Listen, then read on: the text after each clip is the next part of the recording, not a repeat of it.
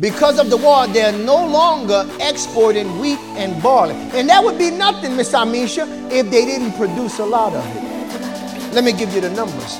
Russia and Ukraine together, and I got some graphs that I'm going to put up because I don't just want you to believe me. I want you to see the numbers, see the statistics, line this thing up with our Bible, see what's going on right now. So us as a people, as the Hebrews, we can know what's coming, get right with our God, be covered by our God, be provided for by our God, be blessed by our God. That's why we're here this morning.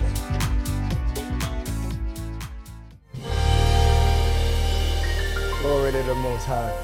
Thank y'all so much. Hallelujah. Revelations, amen, chapter 6 is where we're going to be. Amen. And we're going to go deep. Like I said, it's just going to be a conference type word. Amen. And hopefully I can get out of conference, amen, stride, amen, after today. Amen. But we'll let the Most High be glorified. And hallelujah. We're going to talk about some things, but wait for the whole message. Amen. Let not your heart be troubled. Amen. Hallelujah. Let not your heart be troubled. Amen. Believe in God. Amen.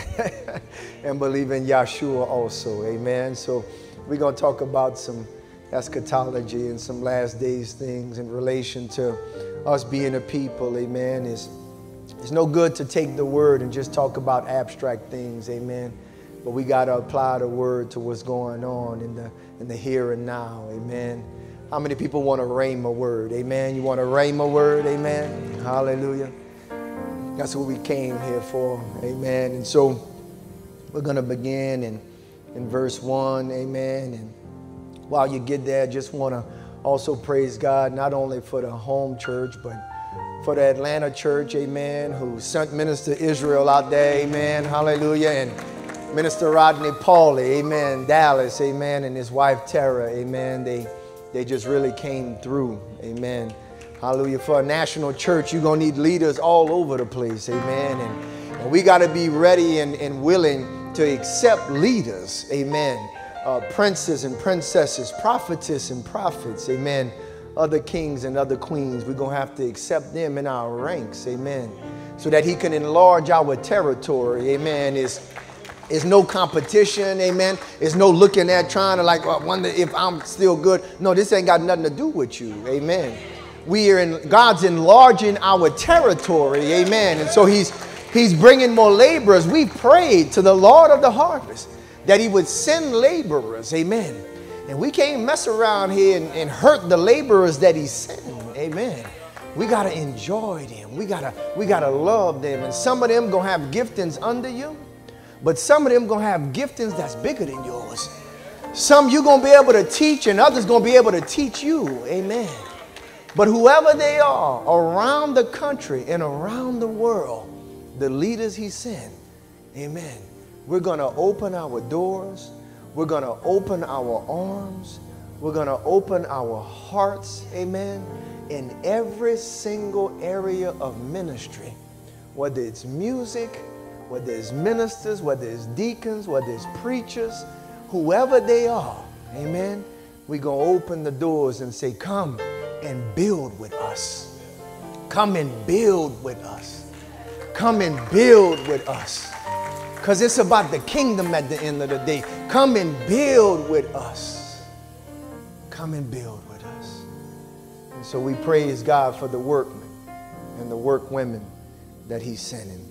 Amen. In Revelations chapter 6, the Bible tells us, it says, and I saw when the Lamb opened one of the seals, and I heard as it were the noise of thunder. He says, one of the four beasts saying, come and see. And I saw and beheld a white horse. Somebody say a white horse. And he that sat on him had a bow, and a crown was given unto him. And he went forth conquering and to conquer. And when he had opened the second seal, I heard the second beast say, come and see. And there went out another horse that was red. Somebody say a red horse. And power was given to him that sat thereon to take peace from the earth, and that they should kill one another. And there was given unto him a great sword. Somebody say a great sword. And when he had opened the third seal, I heard the third beast say, "Come and see." And I beheld, and lo, a black horse. Somebody say a black horse. And he that sat on him had a pair of balances in his hand. And I heard a voice in the midst of the four beasts say, "A measure of wheat for a penny, and 3 measures of barley for a penny. And see thou hurt not the oil and the wine." Most High, we thank you for your word. Now bless it. Fill it with your presence. Take us deep into the spirit and the anointing of prophecy. Show us, O King, what was, what is, and what is to come.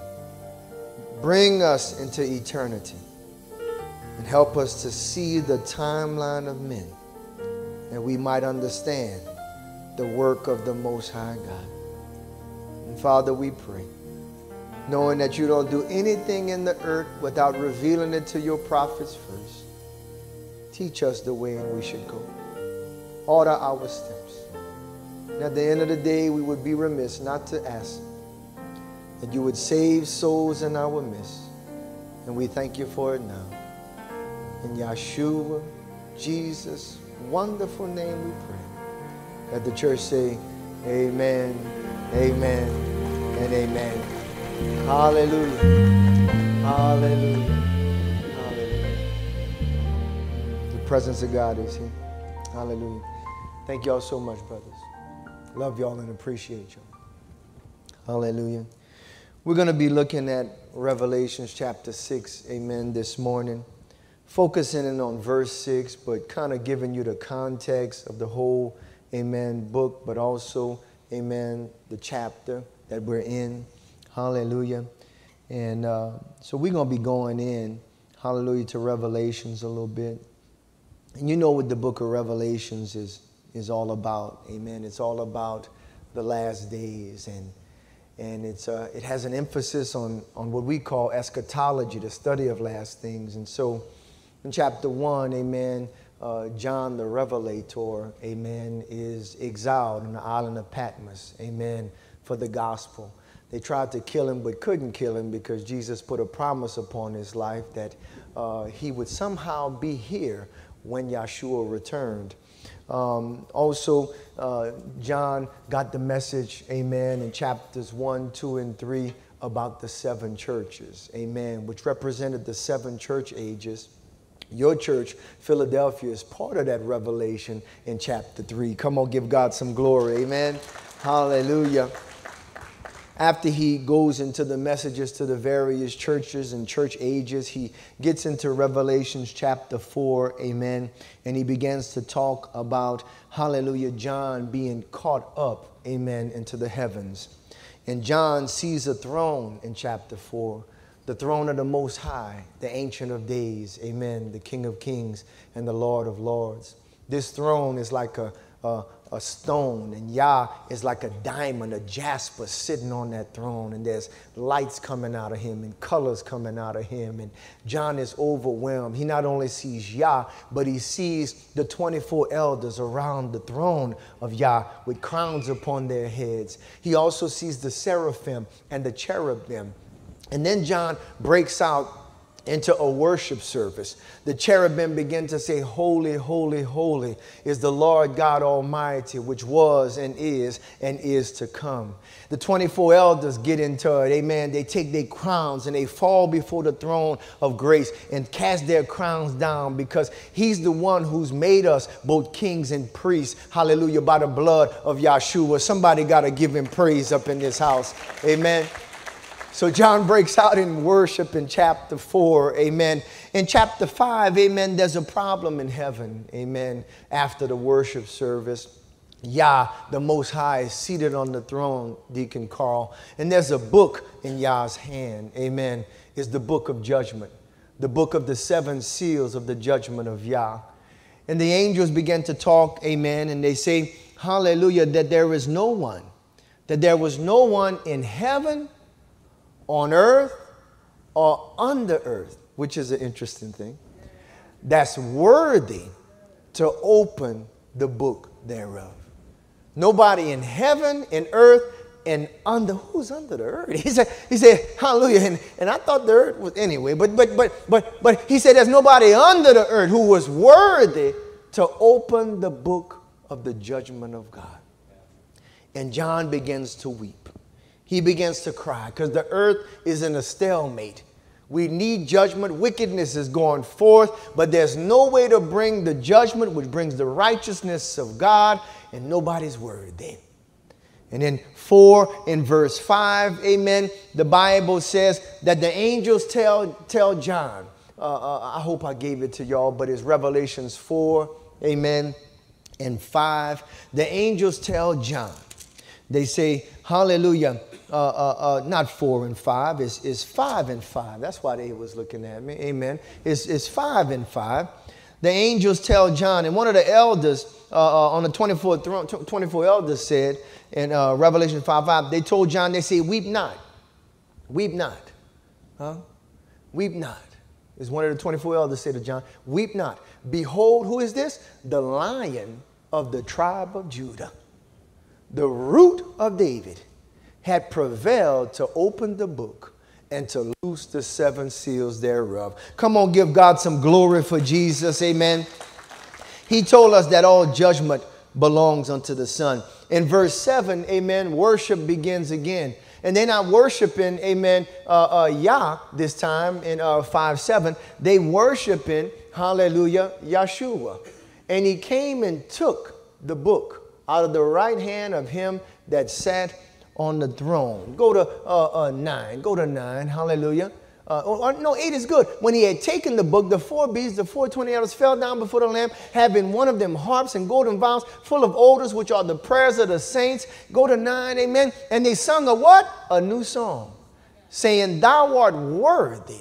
Worthy is the Lamb to take the book, to open the seals thereof, for thou wast slain at the cross and hast redeemed us to God. He purchased us, bought us back from sin, from Satan, from the world. Amen. We forgiven through him. We saved through him, and has redeemed us to God by the blood. Amen. How did he redeem us? By the what? By the blood.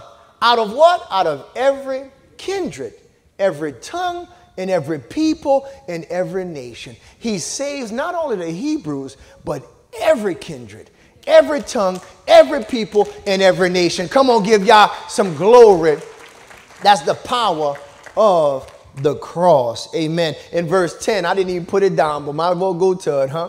And he says in verse 10, hallelujah, and has made us unto our God. What did he make us?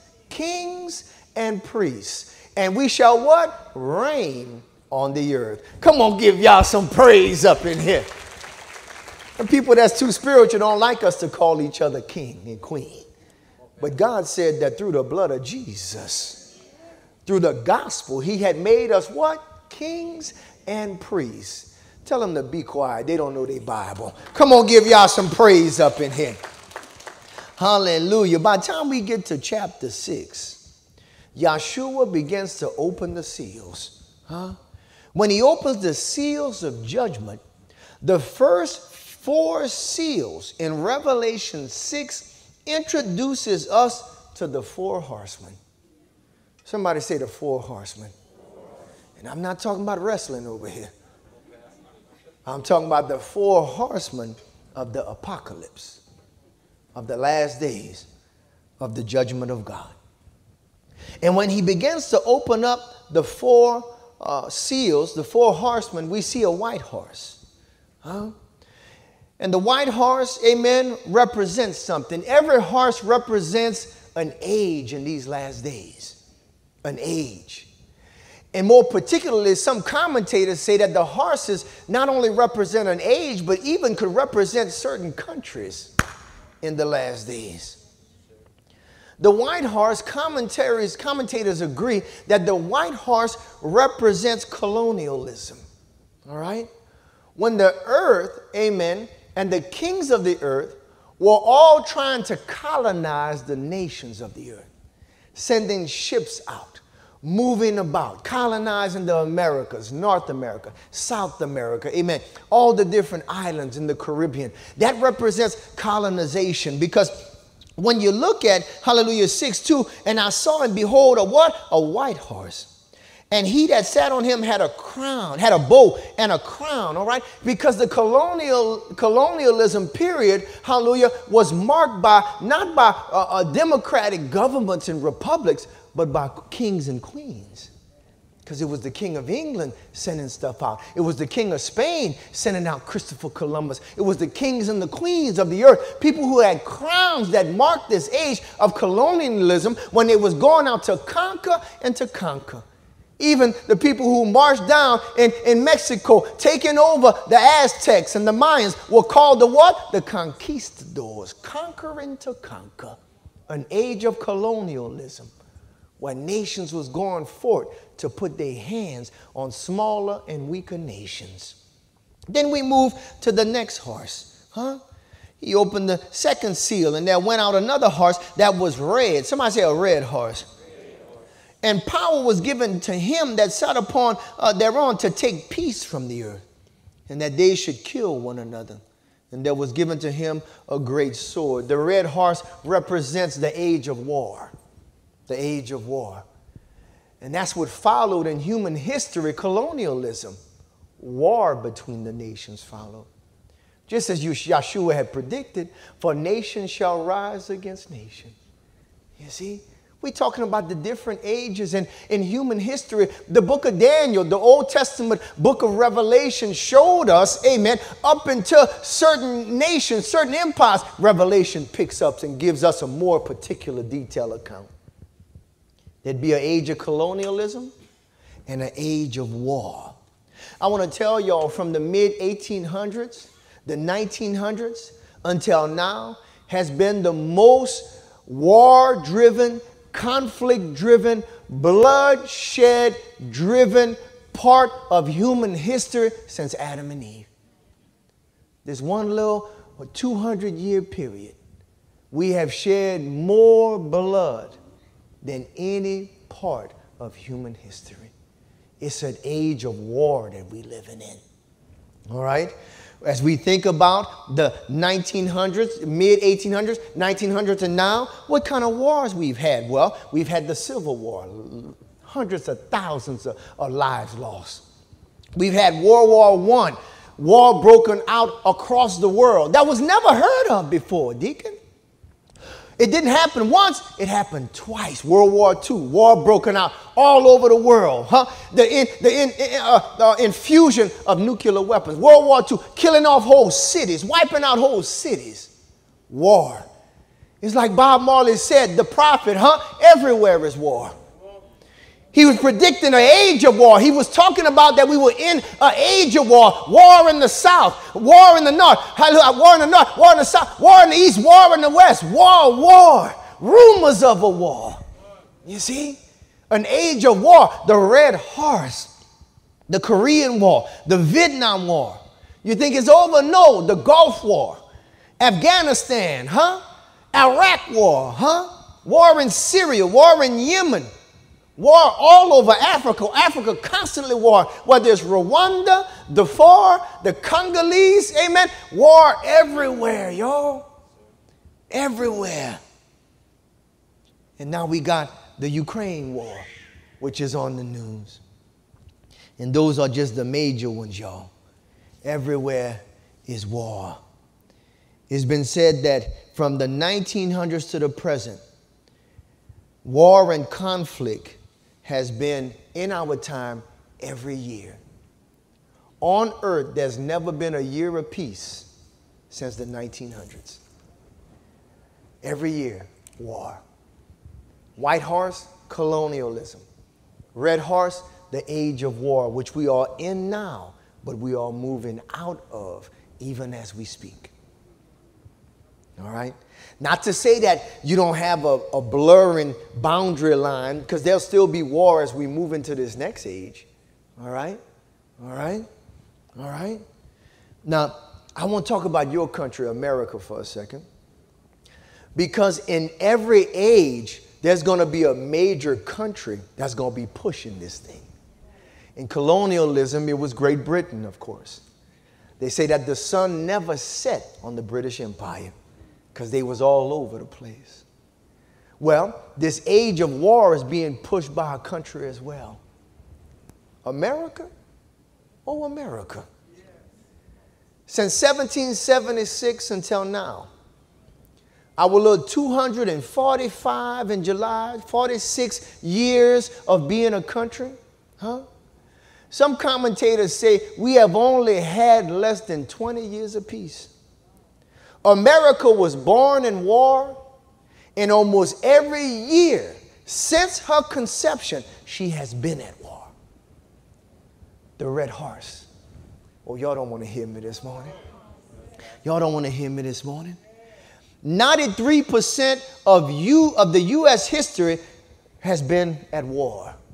I have a little quote up there. Hallelujah. It says, let's be honest, sound boot. Amen. It just gives a little quote about our warring ways in America. If you can find it, I pray to God you can find it. Amen.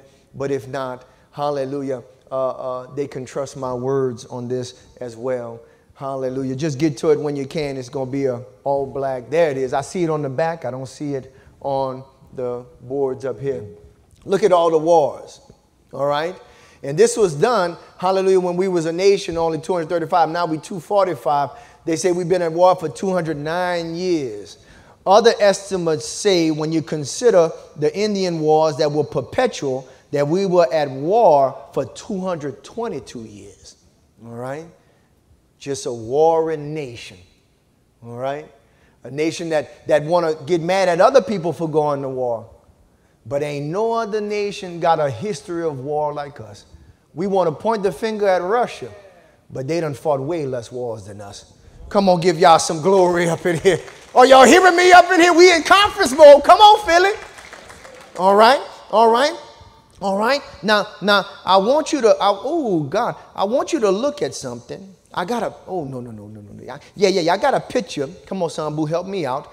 The forecasting issue of The Economist magazine, 2019. The Economist magazine is the one that put out every year those covers that the world says forecast, Brylan, what the elite are trying to do. But not only that, what their clairvoyant psychics and stuff can feel coming on the way. Because sometimes God will allow the other side to get a peek into the future yet. If you read the book of Samuel, the witch of Endor knew things revealed by God. If you read your Old Testament, hallelujah, Balaam knew things about what was to come. God will every now and then slip the wicked side some things to let them know that judgment is coming. He do that in a way to get them to repent. He do that in a way to warn even his people. Amen. But in this magazine, amen, not only do we see the pangolin, which is down there, that's that little animal. And you say, Pastor, what was that? Well, that was the animal that spread COVID-19 in the China markets. And that happened, y'all. That magazine was put out before the outbreak in China. They was telling you that something was coming, and it was coming through a pangolin. And they went in that Chinese wet market, and they was eating that stuff, and that's what brought COVID. It went interspecies. It went from the animal species to the human population, and it spread around the world. All right? Not only that, hallelujah, but we also see President Putin on this. Huh? Saying that he would make a splash, huh, in the years to come. And we've been seeing him in the news like I don't know what lately.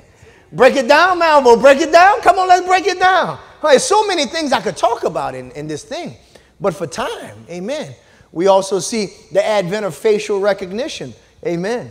And did you know that most of the banks are moving to facial recognition, kind of like your phones? You're not going to go to the bank and wave your card no more. Amen. Hallelujah. Hallelujah. You're going to wave your hand and smile in the camera, and it's going to go bloop, bloop. And then it's going to charge to your account. MasterCard is breaking this out in the Middle East, breaking this out in India right now, and it's going to be coming to America soon. Facial recognition playing a great role. They telling you what's coming on a lot of their magazines. That's why I read them. because I want to know too. All right. Well, Pastor, get to it. In this magazine, right under Putin, in between Putin and the panda, which represents China, we see the four horsemen. The four horsemen of Revelation. Now, with the Luciferians, amen, everything is written backwards. I'm telling y'all too much. I'm telling y'all too much. We usually read left to right, but they doing things right to left. Hey, y'all ain't ready, y'all ain't ready, y'all ain't ready. So when you look at the four horsemen, you can see them, but they're not left to right like we would normally read. They right to left. So the first one you see is the crown, conquering to conquer. That's the king. That's the monarchical system. The second one you see, amen, hallelujah, is the red horse, war. It was given a great sword. You see the sword in their hand? First one got the bow. Now the funny thing about it is, look how that rider of the second horse looks. What's that on their head? Let me show you a picture of the Statue of Liberty. Come on, sound booth, help me out. You don't think that somebody trying to tell us something up in here? Brother Harvey, can you fill me up in here? Is this too deep for y'all? Am I going too conference on y'all? Lafayette, can you roll with me? All right. All right. Second horse, war. America would play a great role in perpetuating war in this age of war. And they would tell us, some of our leaders, be careful of the military-industrial complex. That America would begin to love war because of the money it would make it. You see? And I'm sorry, but this country has fallen into that. The Bible says that she would be given a great sword, a great weapon. What weapon that America has that's so great that keeps the rest of the world at bay? Nuclear weapons, baby. A great sword. Y'all better back up. We're going to send our army in. We got the greatest military in the world, the greatest technology in the world. And if y'all was ever to beat our Apaches and beat our tanks and beat our weaponry and our drones, if y'all was ever to beat that, which y'all can't, we got another great sword. We'll drop it on y'all and they'll never see y'all again. It'll be like fire and brimstone, Sodom and Gomorrah. A red horse given a great sword with a hat on like the Statue of Liberty. Frank, is this too deep? I'm going too deep, Frank? Keep going, Frank. Hallelujah. But then there's the third horse. You see him now?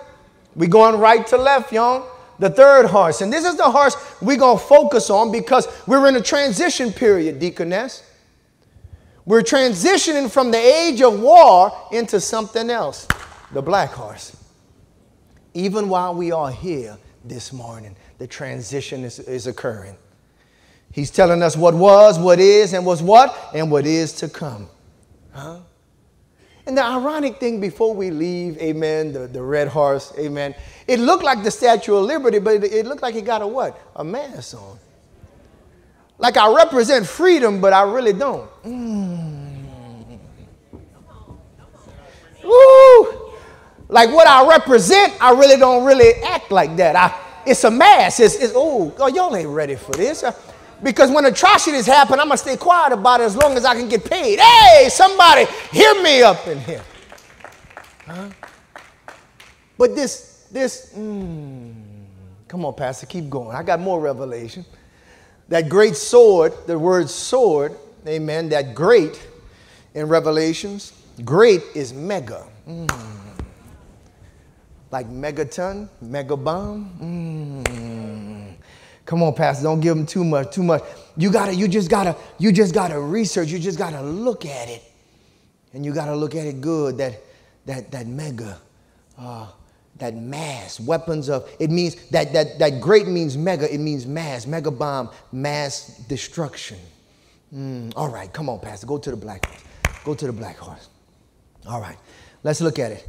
I believe that they are trying to tell us, either them and God, probably both, that the black horse is coming. What does the black horse represent? The black horse represents famine. Famine. All right? Now, if you go back to the pick, amen, of The Economist, the four horsemen are between Russia and China because some kind of way they're going to be instrumental in bringing this new age of famine. All right? And when you look at the third horse, it has a mask on. And those of us that's cultured, that's traveled, that have some understanding of things overseas, that's not just any kind of mask. That's a traditional Chinese mask. Y'all ain't ready for this. Y'all ain't ready for this. Y'all ain't ready for this. First horse, British Empire, colonialism. Second horse, war, America. Third horse, China gonna play an important role in bringing this judgment of famine. All right? All right? Russia as well. Not like America in a very evil way, but just in a matter-of-fact type of way. And I'm going to show you how. All right? Y'all still up in here? All right, let's look at Revelation 6. All right? Revelation 6. Go to 5, Brent. Amen. 6:5. And we're going to focus on this for a few minutes, and then I'm going to let you go. And when he had opened the third seal, we talked about the first and the second already, I heard the third beast say, "Come and see. And behold, lo, a black horse. And he that sat on him had a pair of balances." This has to do with commerce, weighing goods, because that's how they used to pay for stuff. Everything was based upon weight, how much value it had, and this is what this is all about. It says, "And I heard a voice in the midst of the four beasts say this, a measure of wheat for a penny, and 3 measures of barley for a penny, and see thou hurt not the oil and the wine." Saints of God, this black horse represents famine conditions. When it says 3 measures of barley for a penny and 3 measures of wheat for a penny, that penny is denarius in the Greek. That denarius represents a day's wage. What the Bible is trying to tell us quickly, as quick as I can, is that you're going to work a whole day and be able to buy 1 meal. You see? Not you. The good news is coming. Not you, but most of the world. Going to work a whole day and be able to buy 1 meal. Could you imagine that? Could you imagine that? Could you imagine that? But we see it. Look at inflation. Look at the baby formula shortage right now. Something is going on, y'all, and if you're not paying attention, it's going to catch you unawares. If ever there was time to seek God, to run after God, to trust God, to be in the church, in the house of God, to be in the move of God, where God is, now is the time. Now is not the time to run out and be everywhere. You got to be in the house and in the right house, because the black horse is coming. Black horse is coming. You see? Not only the wheat represents good food, nutritious food. The barley represents less nutritious food. And it says a day's wage will buy you more barley, but it's going to be less nutritious. You'll be able to work a whole day and at least feed your family, not just you, but your family 1 meal, but it's going to be less nutritious. You see? You might get you something that's made not with real ingredients, something that fill your belly but don't feed your cells. You see? You see? Something that tastes good to the tongue with all kind of MSGs, but does absolutely nothing in regards of nutritional value. Those that's in Frankie's discipleship training, holler if you hear me. Anybody hear me up in here? When we talk about labels and nutritional value, you see? You see? We come into a place, hallelujah, where the world belly may be full, but they still gonna be hungry. Anybody hear me up in here? All right? We talking about the black horse. As we move to Revelation 6:6 and look at it in the NLT for some confirmation, look what it says. Hallelujah. In the NLT, if Brent can get that for me, I'm working them back there. I don't even know if that is Brent, but we're going to call everybody Brent back there. And I heard a voice from among the four living beings say, a loaf of wheat bread or 3 loaves of barley will cost you a what? A day's pay. A day's pay. Could you imagine working all day and only being able to buy 1 meal or a loaf of bread? You know? But the people that's in the grocery stores can see it coming. The people that's getting their bills while they eat out can see it coming. Things are heading that way. The black horse represents famine. The scriptures is all about, hallelujah, right here, rising food prices. And around the world, this is where I believe the world is going, amen, next. The time of colonialism is ended. War is going to be gradually ended, but food shortages and famine in most of the inhabited world is what's going to happen.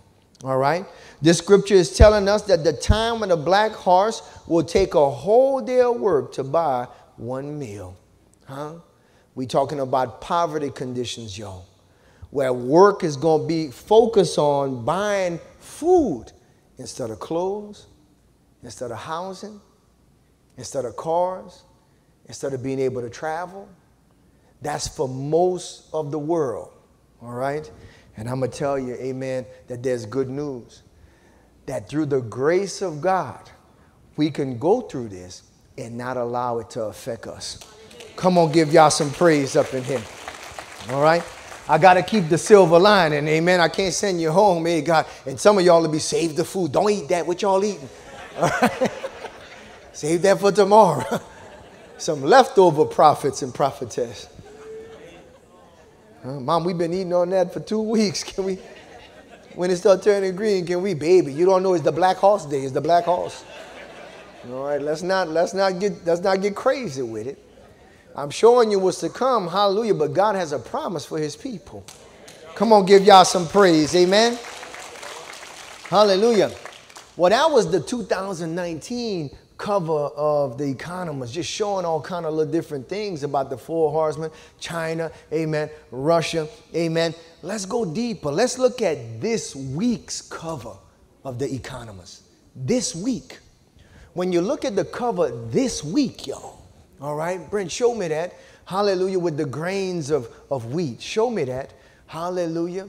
And I'm going to be relying upon pictures, amen, real heavily. So we're going to wait until they get it. Hallelujah. That is it right there. Hallelujah. Look what it says. The coming food catastrophe. All right. All right. They know what's coming. They know what's coming. But let me encourage you, because some of y'all getting scared. Y'all stomach, y'all say, man, I should have ate before I came. I'm going to leave here. It ain't going to be no food. Once again, it don't have to affect you if you connected with God. All right, if you connected with God. All right. Now I want you to look close at that grain. Flip to the next page. I mean to the next picture. Let's zoom in on that grain. Do you see what that really is? Do you see what that really is? You see? You see? You see? I want to tell you that the war on Ukraine has kicked off this black horse. All right? And you know that I'm not faulting Russia for it, because they kind of pushed Russia into this. And by trying to make Ukraine a NATO member, and even now Finland and Sweden now, who on their border becoming NATO members. NATO members are aligned with America, the warmongering America. Y'all ain't ready for this. How you gonna put the red horse right on my border? Who gonna be picking for fight, picking for war? America make money off of war. How you gonna let these people come in my front yard? I have no choice but to push them back. But to push them back. Back up off me. You know you wouldn't have done this in the 80s when I was a superpower right with you. But you won't do this when I'm weak. But we still got some strength, Russia say. Putin say, I'm here for it. I understand the assignment. You won't go to war? Putin say, I'll take you to war. Anybody hear me? You know what I'm saying. That's what Putin say on the ball. All right? But what has happened is it set off a global domino effect that I'm going to explain to you, which is going to usher us into this next age of the apocalypse. Pastor, what you're saying? Well, the global food system, we got systems in the earth. There's a money system. Anybody hear me up in here? There's trade system, huh? We know the money system with the currencies, the euro, the yen. You see it all over the place. They balance in this thing. So there's a money system, currency system. There's a trade system, huh? There's a religious system, huh? A trends and style system. Oh, God. The Bible said the whole world, if you look at it, is the whole thing is a system. Oh, y'all ain't ready for this. There is also a food system that's balanced real good. Real good. We get food from one place to feed another place.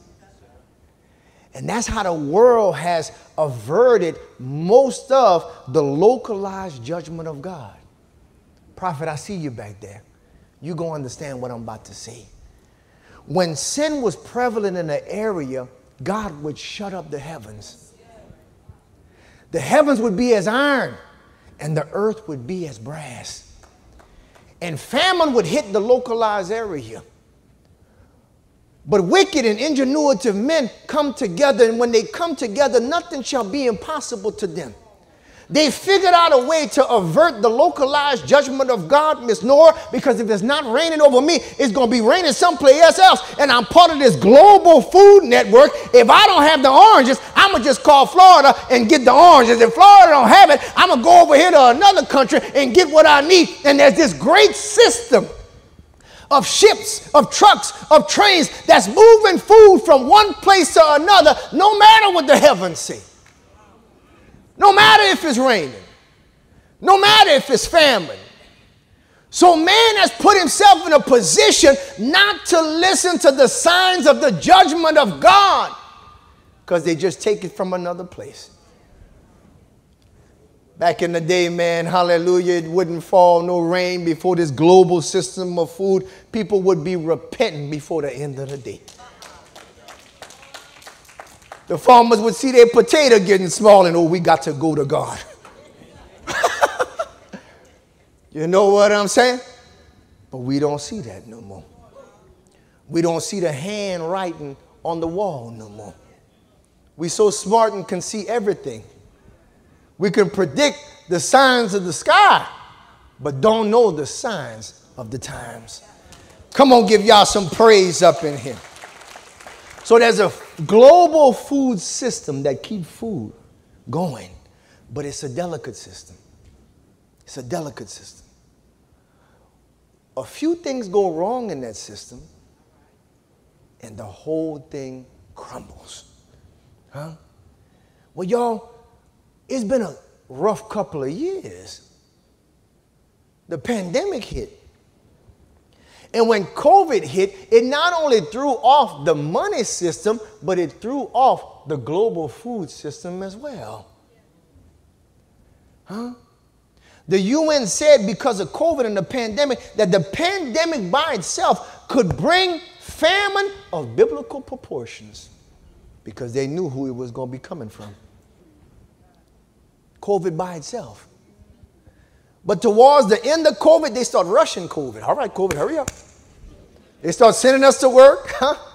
And now, even if you have, they say, just don't tell nobody. Go to work. You wear a mask. You understand what I'm saying? But you can still go wherever. Why? Because the system was at risk.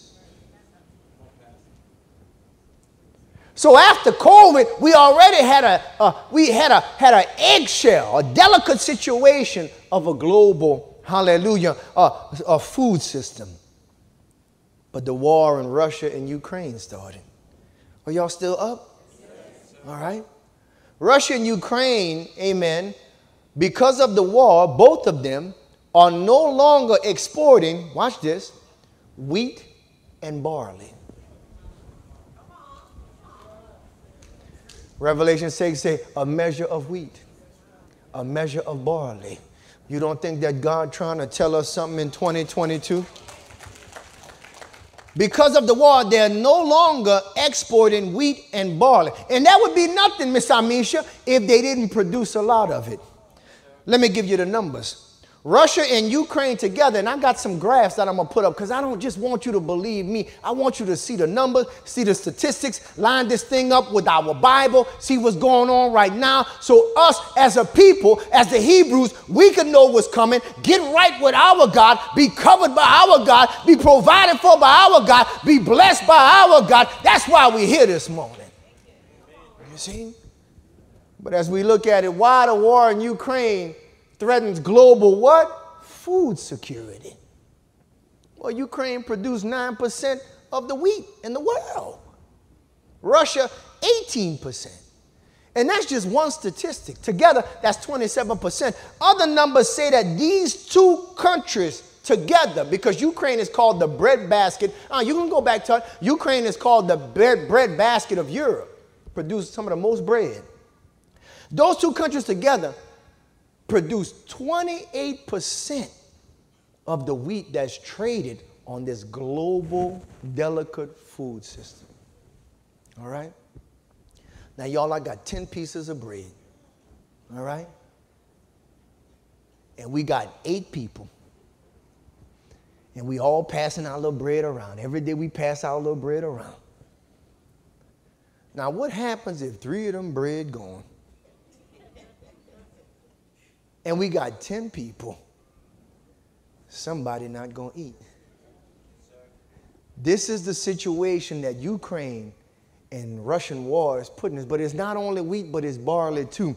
Barley, 29% is produced. And this one is a little bit wrong. But 29% of the world's barley is produced, amen, by Russia and Ukraine. Statistics show that Ukraine, amen, alone feeds 400 million people in the earth. So if you turn off their exporting, 400 million people ain't going to eat. On May 18th of this year, the UN secretary, I got a picture of him, Guterres, I think his name is, he warned that the months ahead could bring global food shortages. This is what's happening while we're riding on the north side. This is what the UN talking about. The coming months could bring global food shortages. Pastor, what else is going on? Well, while this is going on, Ukraine and Russia war, stopping wheat, guess what else happens? China, the largest wheat producer, they get too much rain this year. All right? All right? Show me the picture of China. Flooding happens in China. Flooding. All over the place. Guess what happens to a lot of their wheat crop? Ruin. So no more wheat from Ukraine and Russia. China saying we're going to have one of our weakest crops that we ever had. All right? All right? I'm talking about, you see how God moving pieces? All right? India, the second largest wheat producer in the world. All right? China getting too much rain. Guess what India getting? Not enough rain. It's 120 degrees some days in India. Extreme heat. They dirt make concrete look bad.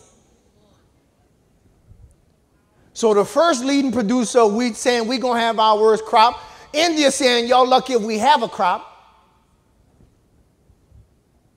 United States, France, and the Horn of Africa is saying the same thing as India.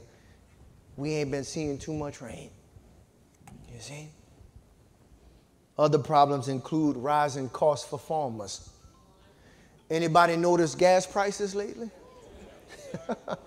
What y'all don't know is that farmers need gas too. To plow the fields, to harvest the fields. There's also a rising cost of fertilizer to throw on the ground, to make the ground produce the best yields that it can. They don't have enough gas to sow. They don't have enough fertilizer to reap. So the farmers say, those of us that's getting rain, we can't afford to have big yields, big crops. The black horse is coming. The black horse is coming. You see? Another issue is that the nations that's smart enough to see this coming, that produce grain, you know what they telling the people, that how they pass the food around? They say, you're not getting rain, I'm going to pass it to you. You know what they saying now? Baby, I'm keeping my piece of bread. 23 countries have restricted their exporting because of this drought. And they're saying, we can't let nothing out. And other countries in Africa saying, listen, we really need bread because we relied upon Ukraine. These people are saying, we watching out for our own people. We cannot give you no bread.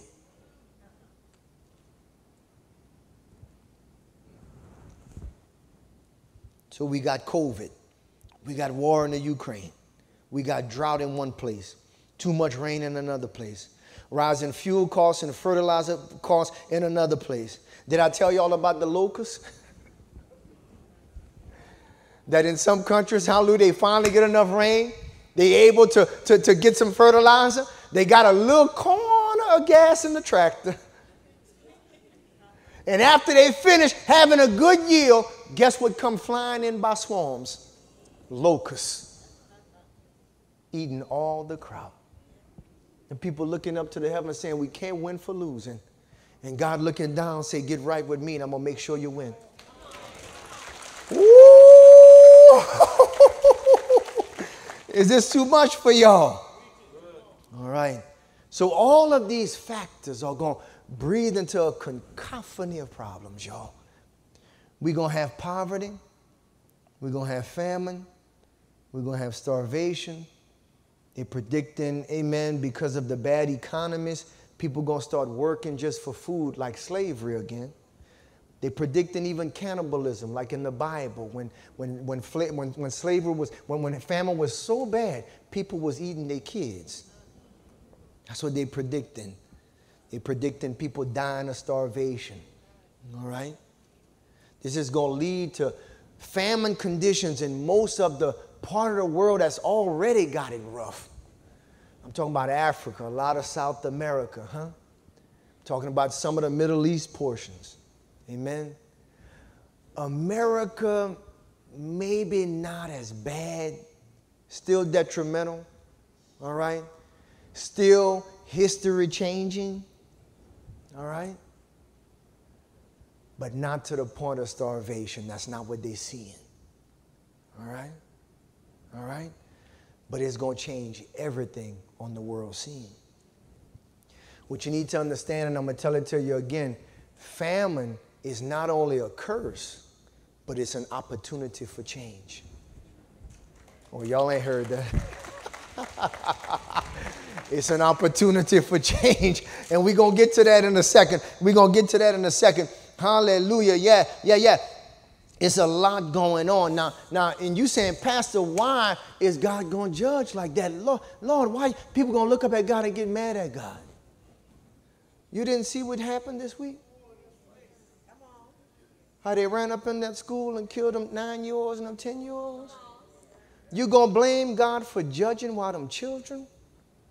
While that boy walking there, 18-year-olds telling them children it's time to die?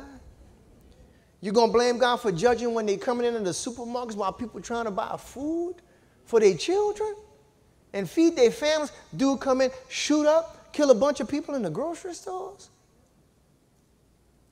You going to blame God for judging when we ourselves killing 19 million of our own babies like we talked about in the conference?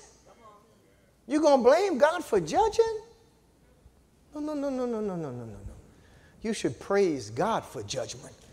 Anybody hear me up in here? Because a change has got to come. All right? All right?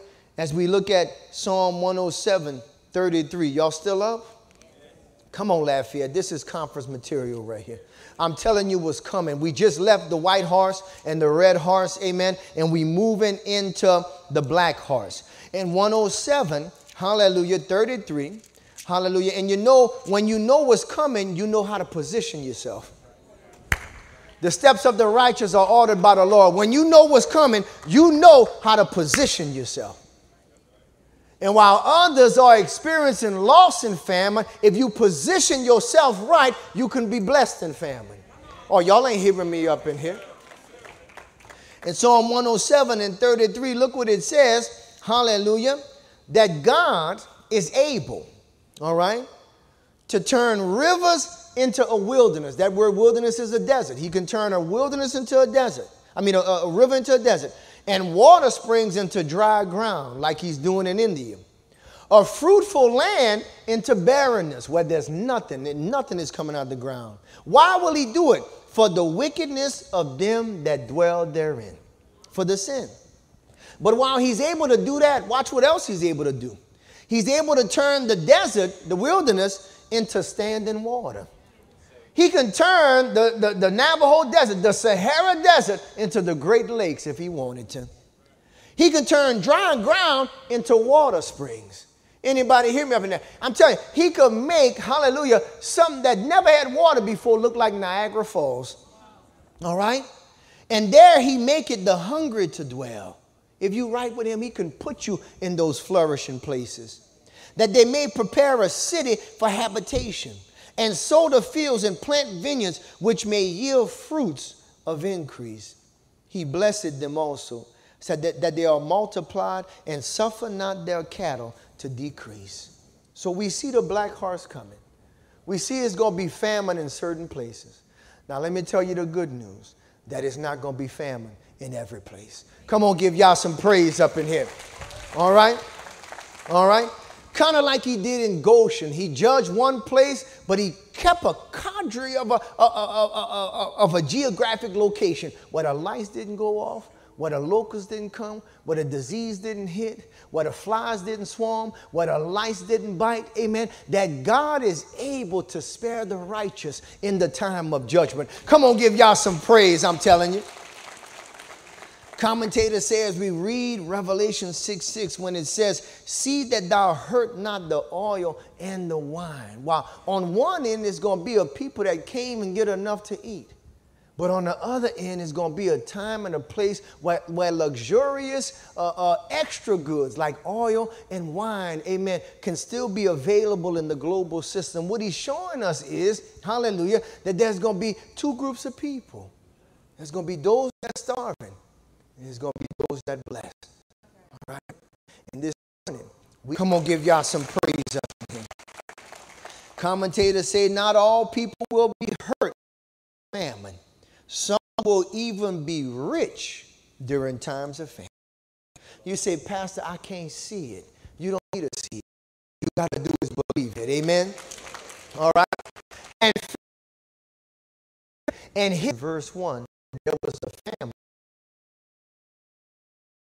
And the Bible says, and there was a famine in the land beside the first famine that was in the days of Abraham. And Isaac, the Philistines under Gerar, right? But famine can also move God's people. I got to prophesy. Sometimes God puts you somewhere where you don't want to be, and you want to get you where he needs you to be. Famine moves God's people. Amen. Hallelujah. It's not bad. It's bad for some, but it works out good for God's people. There was a famine in the land. All right. As we look down, so we see Isaac move in the famine in 26:12. Amen. Our forefather Isaac in the famine. The Bible says, then Isaac sold the land. All right. He sold. Now, what you got to understand is that you have to still invest even though it's... See, some of y'all hear that the devil is a liar. Isaac didn't close his business down. Isaac still bought product. Isaac opened business. Still was investing. He was just following to invest it at. Anybody hear me, huh? He left one where he shouldn't be invested and moved to another place. Somebody show me where to sow. Up in here. Still vision, because sometimes catastrophe bring business ideas and innovation. Innovation bring money and wealth you've never seen before. God can put you on the cutting edge of it to where you develop something or open something that right when you coming on the scene. Are y'all hearing me up in here? It was famine, and Isaac was the only one with. Oh, yeah. He was the only one sowing in the land and reaping. Famine. Don't tell me God don't know how to bless his people in famine. Because while it was famine everywhere, Joseph leading Egypt had grain for all the nations of the earth to come. What I'm saying is that during the time of harvest, don't be fearful, be faithful. Anybody here? Now, we not only sow by investing in our business, also sow by sowing into the thing. Sometimes here up in here, I bring you to the widow and Elijah. Huh? It was famine when Elijah, and she had a little bit. Elijah said, "What you got?" She said, "I just have a piece of cake. Me and my son died." And everybody got lack, but there's still in heaven. And if you connect with heaven, what's in heaven gonna come down to earth. Amen. Just say, before you eat, you'll see God into the things of God. She didn't understand it, but she understood. Even though it was hard, she took up the cake she made for Elijah, took away from what she had for herself. But it's all right to take away from yourself when you're giving to God. God, hallelujah, will bless the givers. He will open up the windows of heaven and pour you out a blessing. You don't have room enough to receive. So when you keep dry everywhere, it could be dry around you. Your neighbor could be dry. Your mind tired, dry. But God, hear me up. In the time of the black horse, people gonna be blessed. And it's God, those that trust God, like him, but those the house of God, the men and the women of God that serve in God, and God's gonna bless you, amen, like he blessed Isaac. In the Bible, it was famine, y'all. And in the same year, the famine year, Isaac, when Isaac sowed in the land, he didn't receive 10, which would have been enough. He didn't receive 24. Which if it was raining everywhere, 24 would have been great. 20% return or 20. Oh no, he didn't receive 34. But in the time of famine, where nobody else had anything and everything was, Isaac received 100-fold from the Most High God. And listen to me, man. It don't matter what's going on in the globe. Even with rain, God is able to make stuff grow out the ground even if it don't rain. Even, listen, God is a miracle worker, y'all. It wasn't no rain in Genesis when he said, let the earth bring forth. Oh, no, baby. God did that on his own, baby. And God could do the same thing with you. While it don't rain nowhere else, God will make a cloud of mist, a dew come and just water your territory. All your neighbor's grass is dirt, and you sitting there, you got green grass. They out there could play golf on your lawn.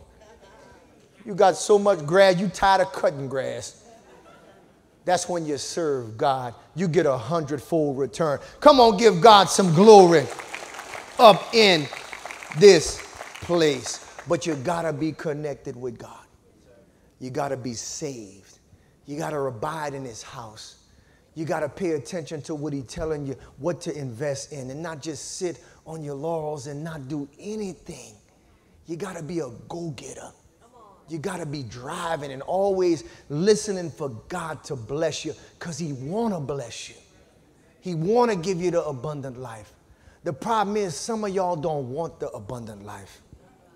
Can I tell you that? Some of y'all don't want it.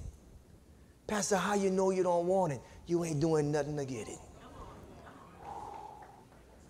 You're not listening for God to tell you, go here and do this.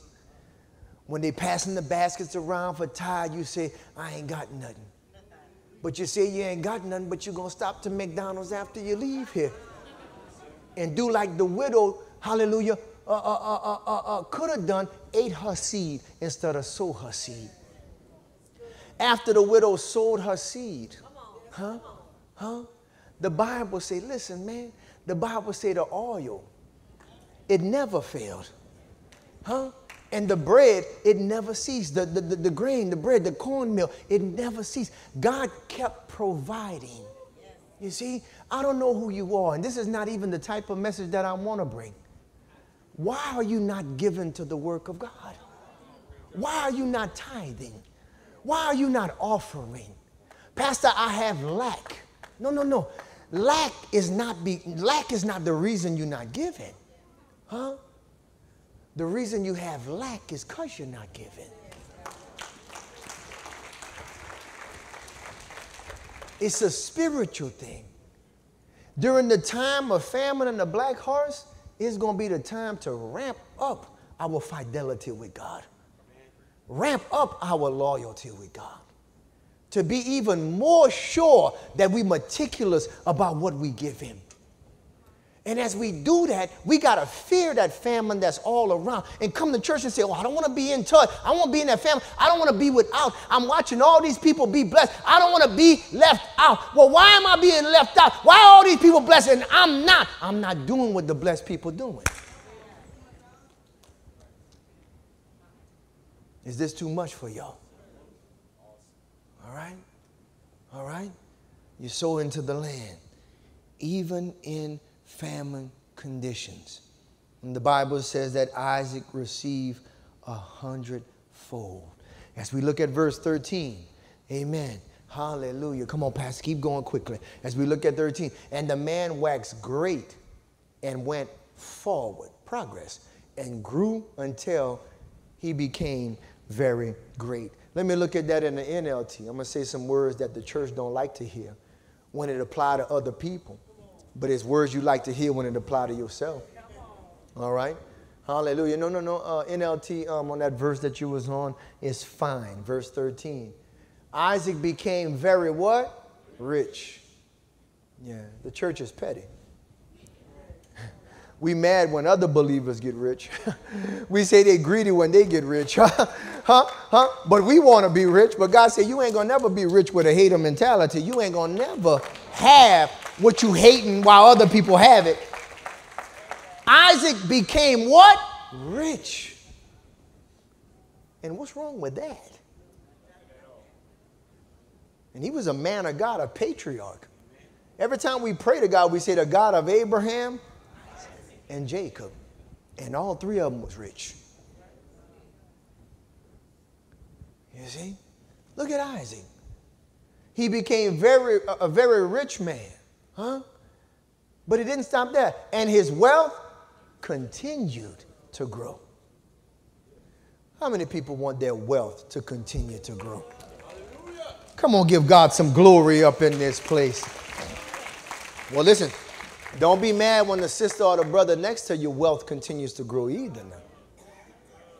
All right? What you want for yourself, you got to rejoice when somebody on the side of you get it as well. All right? All right?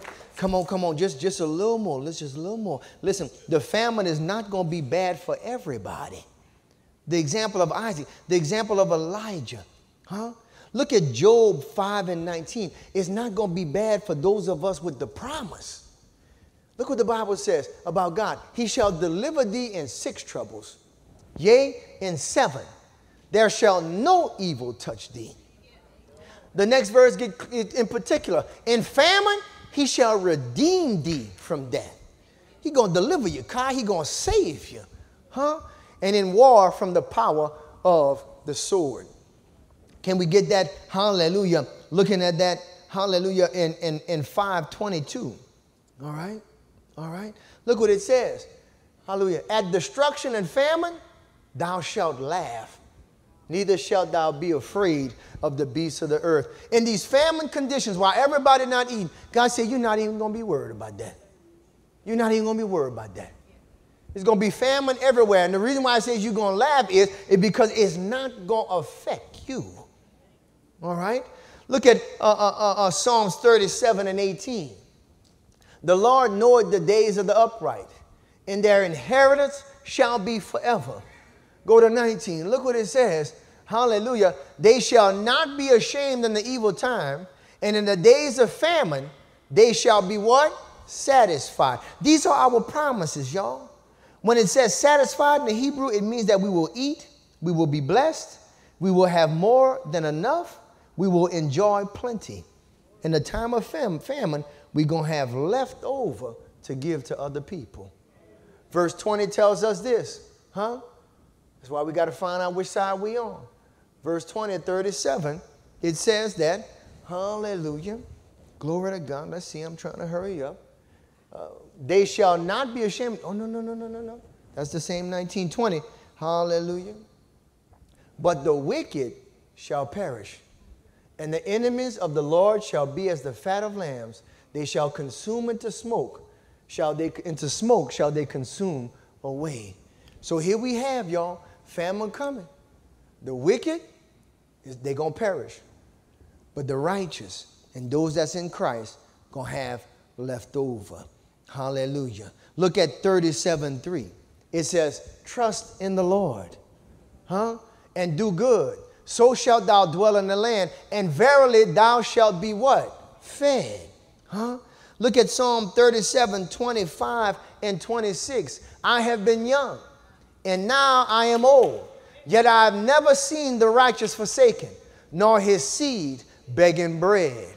Hallelujah. He is ever merciful and lended. In the time of famine, we're going to be able to lend. And his seed is what? Is blessed.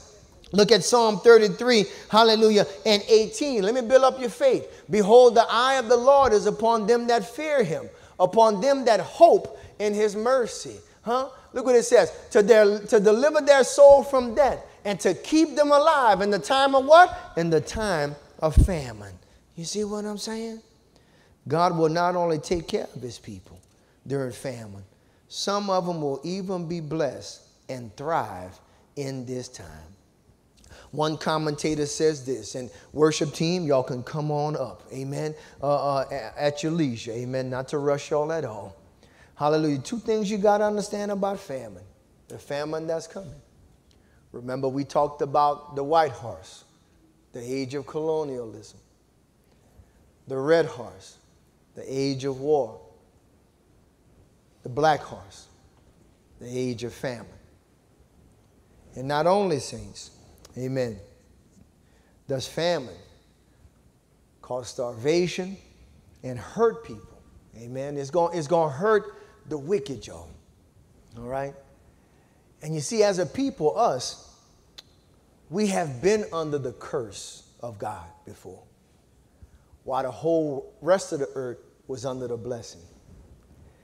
But the switch is going to happen, where the rest of the earth is going to be under the curse. But the true people of God is going to be under the blessing. He's going to provide a Goshen for us. Amen? Amen? Hallelujah. Just remember this, that God moves his people during times of famine. And it's going to get hard, but he's going to move us to bless us.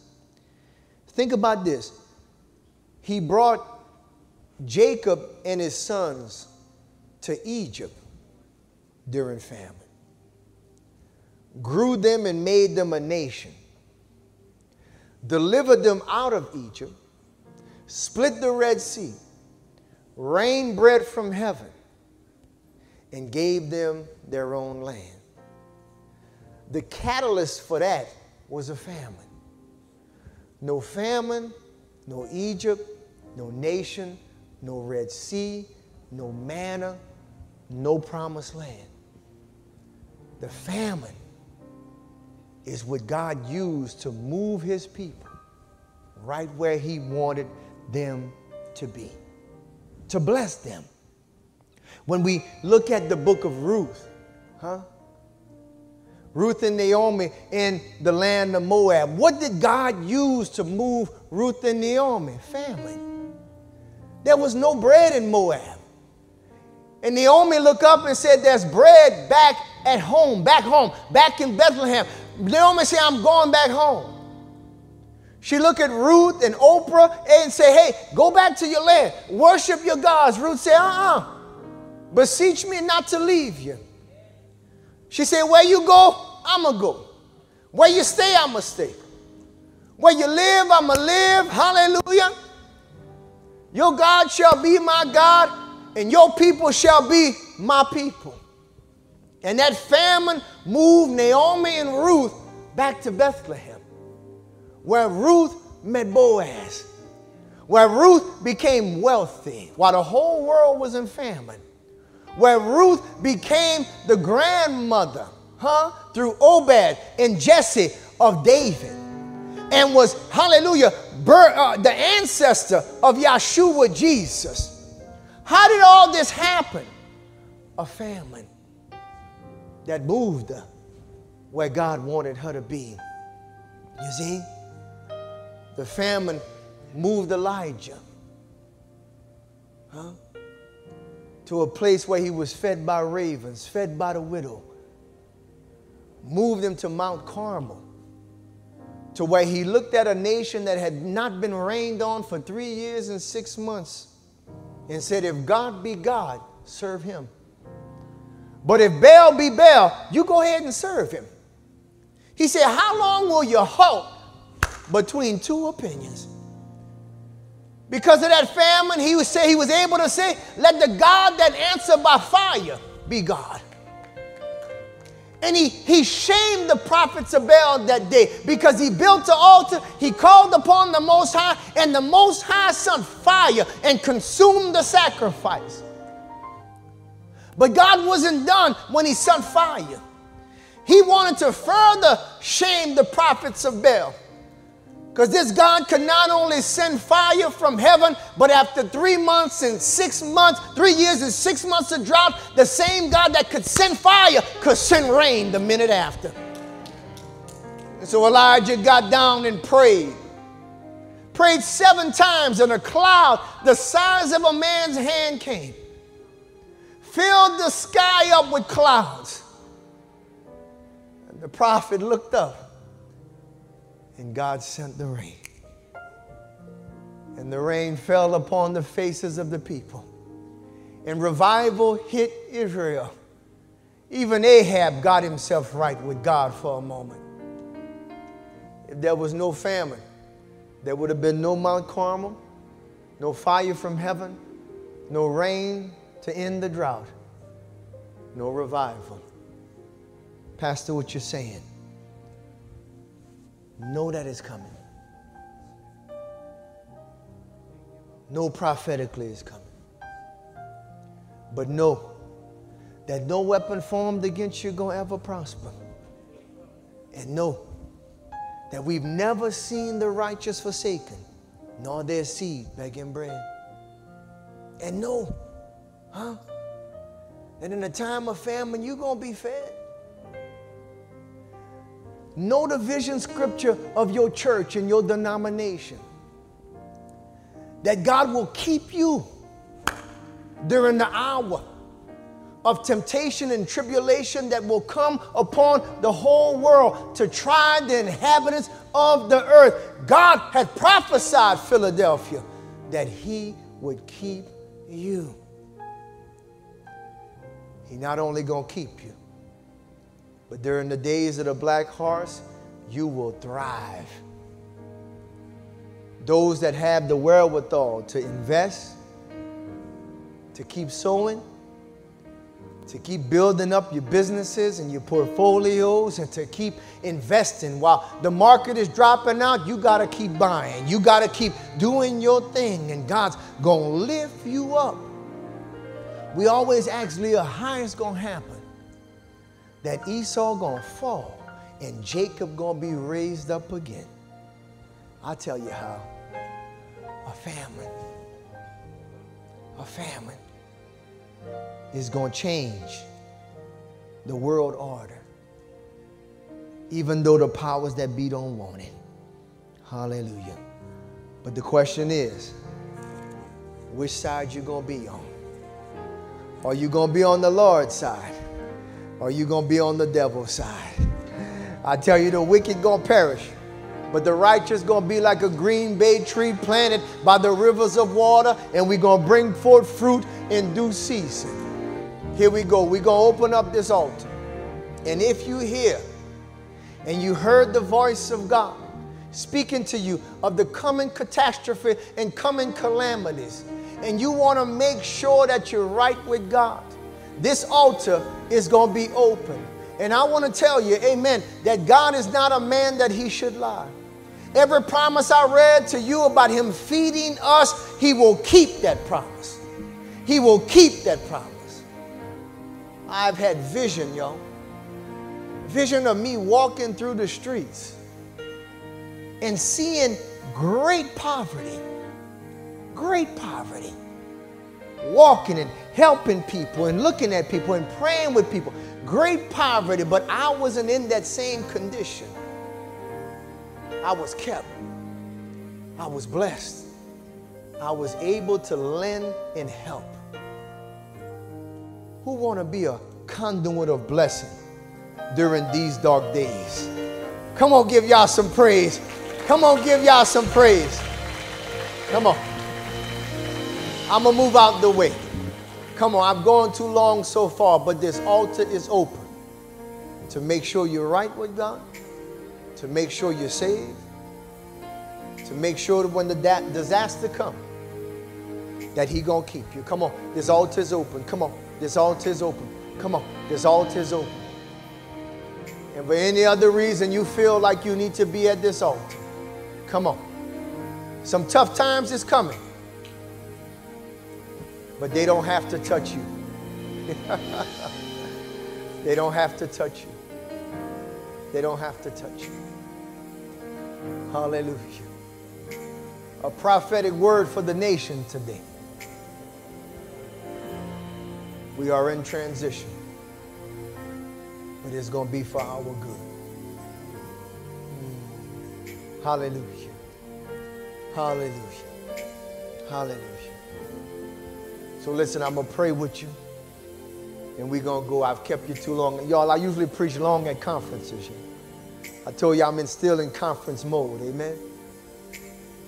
But let's go ahead and pray. Say, Most High, thank you for showing us what was, what is, and what is to be. We thank you for loving us and preparing us for the future. Now, Lord, I want to be, I gotta be on the right side. I want to be on your side. So I admit I've sinned against you. But I believe you still love me. You died on the cross for me. You were buried in the grave. And you rose on the third day. Save me. Forgive me. Put me on your team. And protect me. And provide for me in the times of trouble. And Father, use me to help others. Use me to feed others. Use me to point the lost right back at you. They will need you in the time to come. I believe in you, God. Your death burial, and resurrection. Save me. In Jesus' name. Amen, amen, amen. Come on, give him some praise in this place. Come on, we went deep. We went deep. Hallelujah, hallelujah. May the Lord bless you. May he keep you. May he cause his face to shine upon you. May he be gracious unto you. May he lift up his countenance upon you. You're good, you're good. Lift up his countenance upon you and bless you. Bless you with shalom peace. Hallelujah. Woo. Love y'all. Be blessed.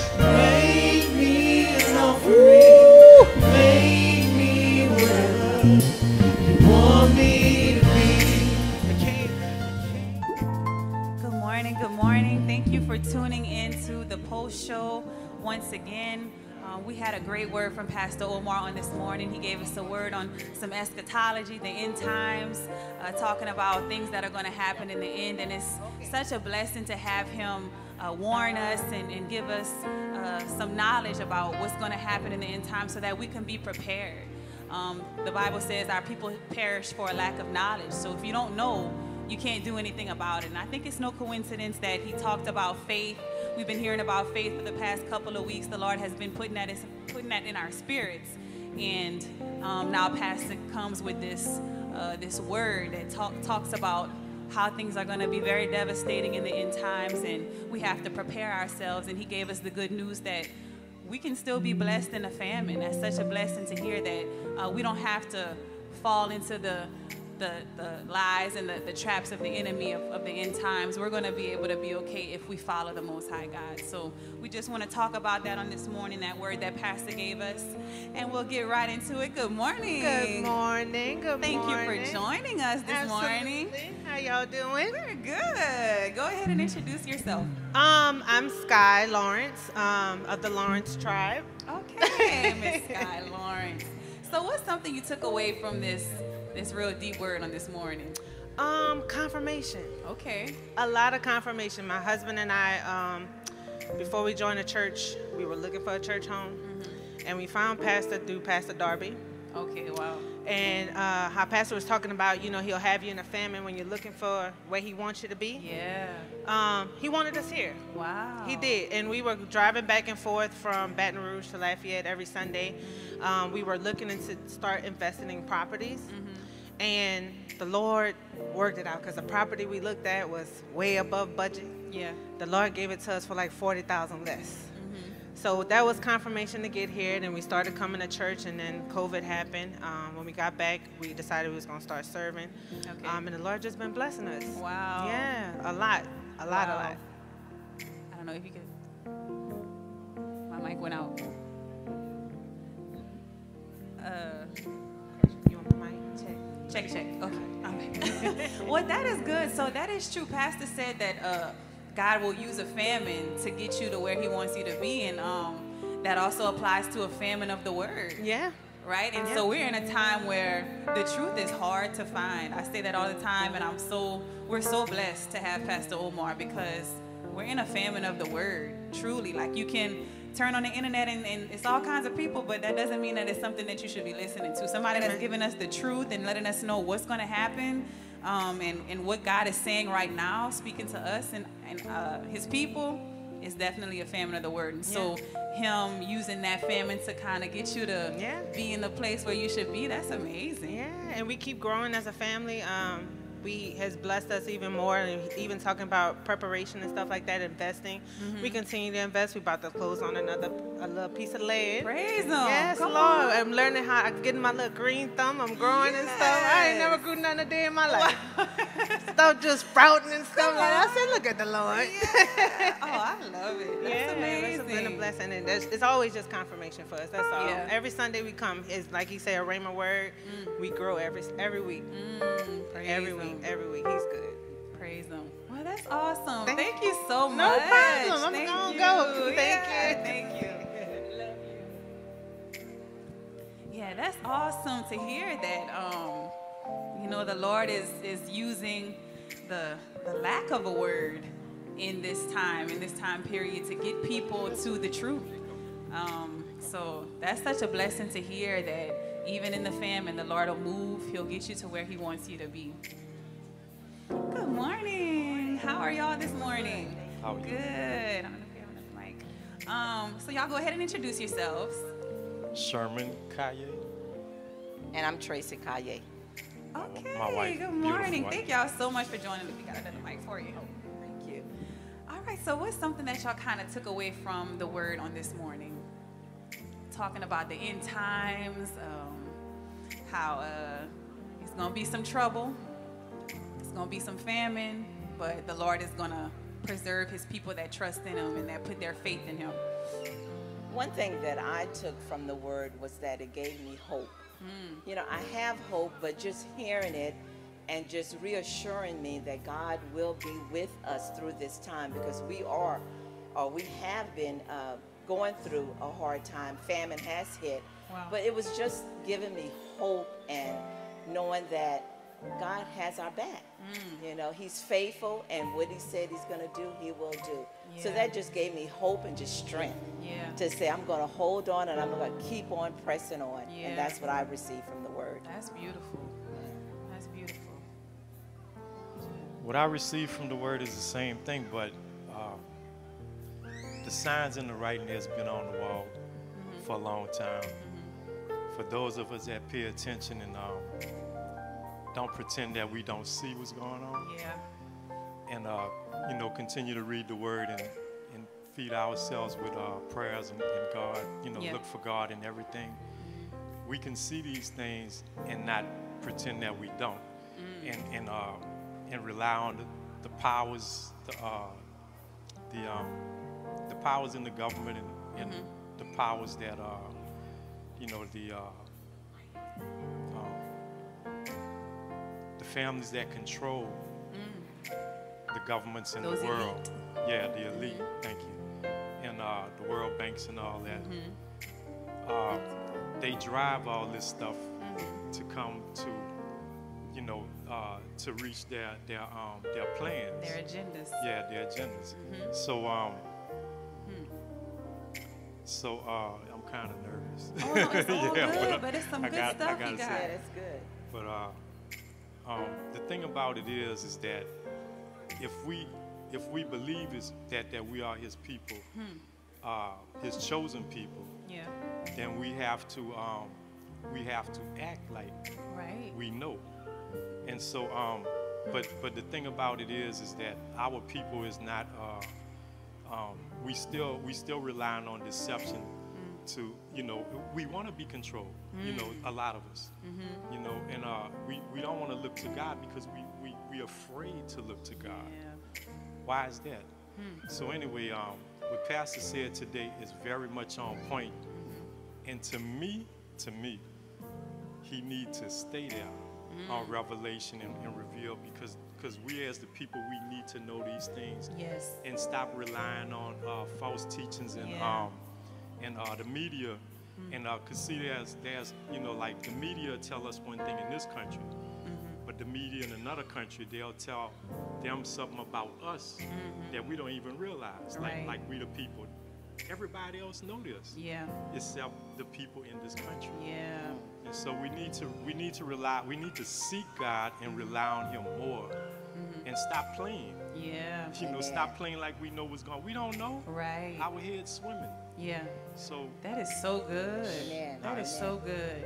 And I like how you said, you know, the media feeds us what they want us to have. Right. They push us in the direction they want us to go. So if you're not rooted, if you're not grounded, and if you don't have somebody feeding you God's truth, There it you'll is. get you know, kind of swept into that. You know, and in these last days, my greatest prayer is always that I don't be deceived. And so Amen. Right. we want to make sure that we stay anchored and that we stay in the truth. So Amen. again, praise God for Pastor Omar bringing such a Yes. powerful and truthful word to us to prepare us and give us the faith that we need to say, look, you know, the trouble is coming. We're ready for it, but we don't have to worry. There you go. Amen. Yeah, so thank y'all so much for your Thank you. contribution. We appreciate y'all. Thank y'all so much. That was awesome. Thank Thank you. Amen. Yeah, this is so good. I love how he said that you know, the elite and the media, they have their agendas. They try to get us to think their way. And if we think their way, we have no hope. We have no faith. It's not designed for us to trust in the Most High God. It's designed for us to be depressed and to worry and to doubt and to fear. But we know that we have faith in the Most High God, and we don't have to fear anything. Good morning. Good morning. How are you? Good. How are you? Doing well. Thank you for joining us. Go ahead and introduce yourself. My name is Vanessa Williams. Miss Vanessa. Yes. All right, Miss Vanessa, what's something that stood out to you with the word on this morning? Oh, as always, just the connection and, you know, just prophesying. He is just always on it. Always on point. And I just believe in the truth is very important to me. And I just enjoy the way he connects the scriptures to everyday life. And I would like to say that you have to know yourself. And if you don't know who you are and how you play that role in the Bible. Yeah. And for myself, that's important to me. Yes. That is a big deal. And I think that's a big deal for us individually and also as a people. If we know who we are as a people, if we know how much God loves us and cares for us, then why would we worry about what's going on and what's to come? We know that he's going to take care of his people with the apple of his eye. Yes. Stop wasting time. We have to stop wasting time. I believe that we as a people have a lot more to offer. And this is what he's bringing. It's the truth. And I tell everyone to do your research. Yes. And everything he's talking about, it is the truth. It is the truth. Yeah, Pastor always says, do your own due diligence. He gives us the word, but it's up to us to go and, you know, confirm what he says and follow the Spirit. And the Spirit will always confirm Praise God, the absolutely. word that he gives. Yeah. Yes, and he spoke about famine and how I'm dealing with that is tithing. You know, you have to tithe and get the education, the understanding of why you're tithing. Your talent. I'm no longer warming the bench. You know, you have to get up and we need hands here. And that's everywhere. And, you know, it's not going to work if we don't do it together, and we need that unity. Yes. Oh, I love that you brought that up, because a lot of times when, you know, in a time of famine, the last thing you're thinking about is giving. Yes. You know, the last thing you think is that I'm going to give this, I'm going to share this, I'm going to give back to God. It's like, God, you know, things are tight. I need everything I can get, but that's when you should give the most. That's when you should give most, and I don't think twice about it, and you just have to wait, have that vision, pray for provision, and watch him work. Yeah, and watch him work. Yeah, that's so good. Thank you. Thank you so much, Miss Vanessa. Thank you. Thank you.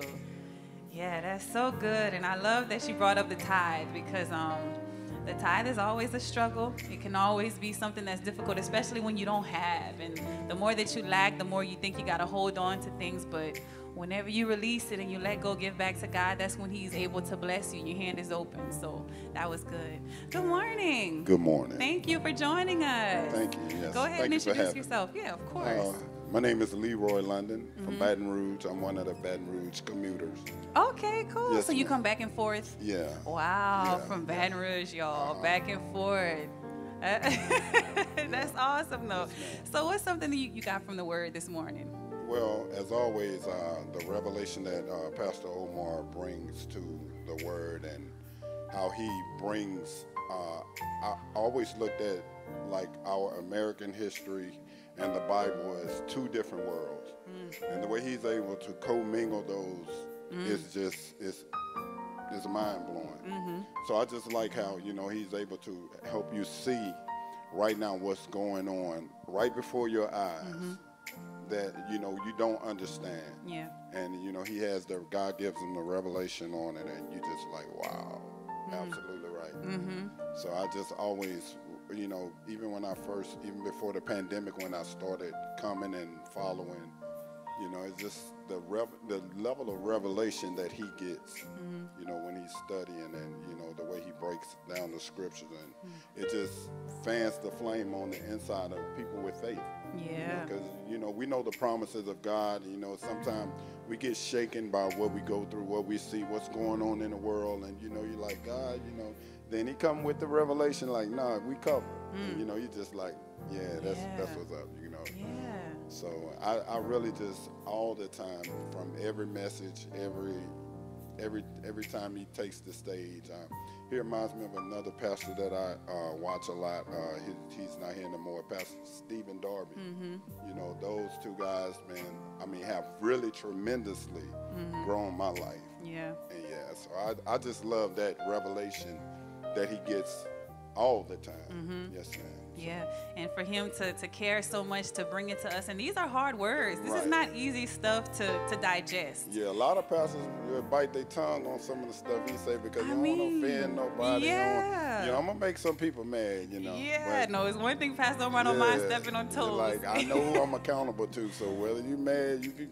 Yeah. I'd rather you mad. Right. For me telling you what he said, than him mad for me not. Yep. So I really appreciate that about him. Yes. And I'm going to tell you, when I first decided to really start following, he was talking about tithes. And, you know, a lot of churches use tithes as you know, it's like they won't tell you the truth. You know, oh, it's mandatory. Is he like, no, it's, but do it. Yeah. It worked. And, you know, after that, I'm like, okay, he keep it real, so I can rock with that. Yeah. So I was sold from there. Wow.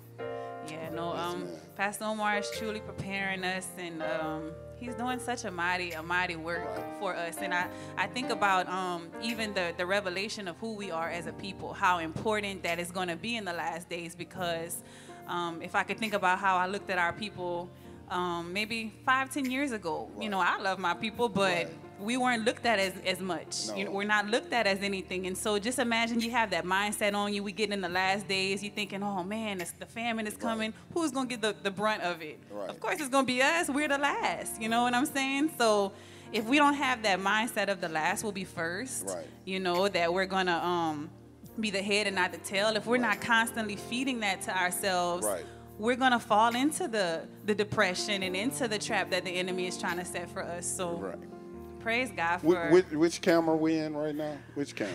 I think we're in this one. You can do this one. That camera? We the people. Yeah. We the people. Yeah.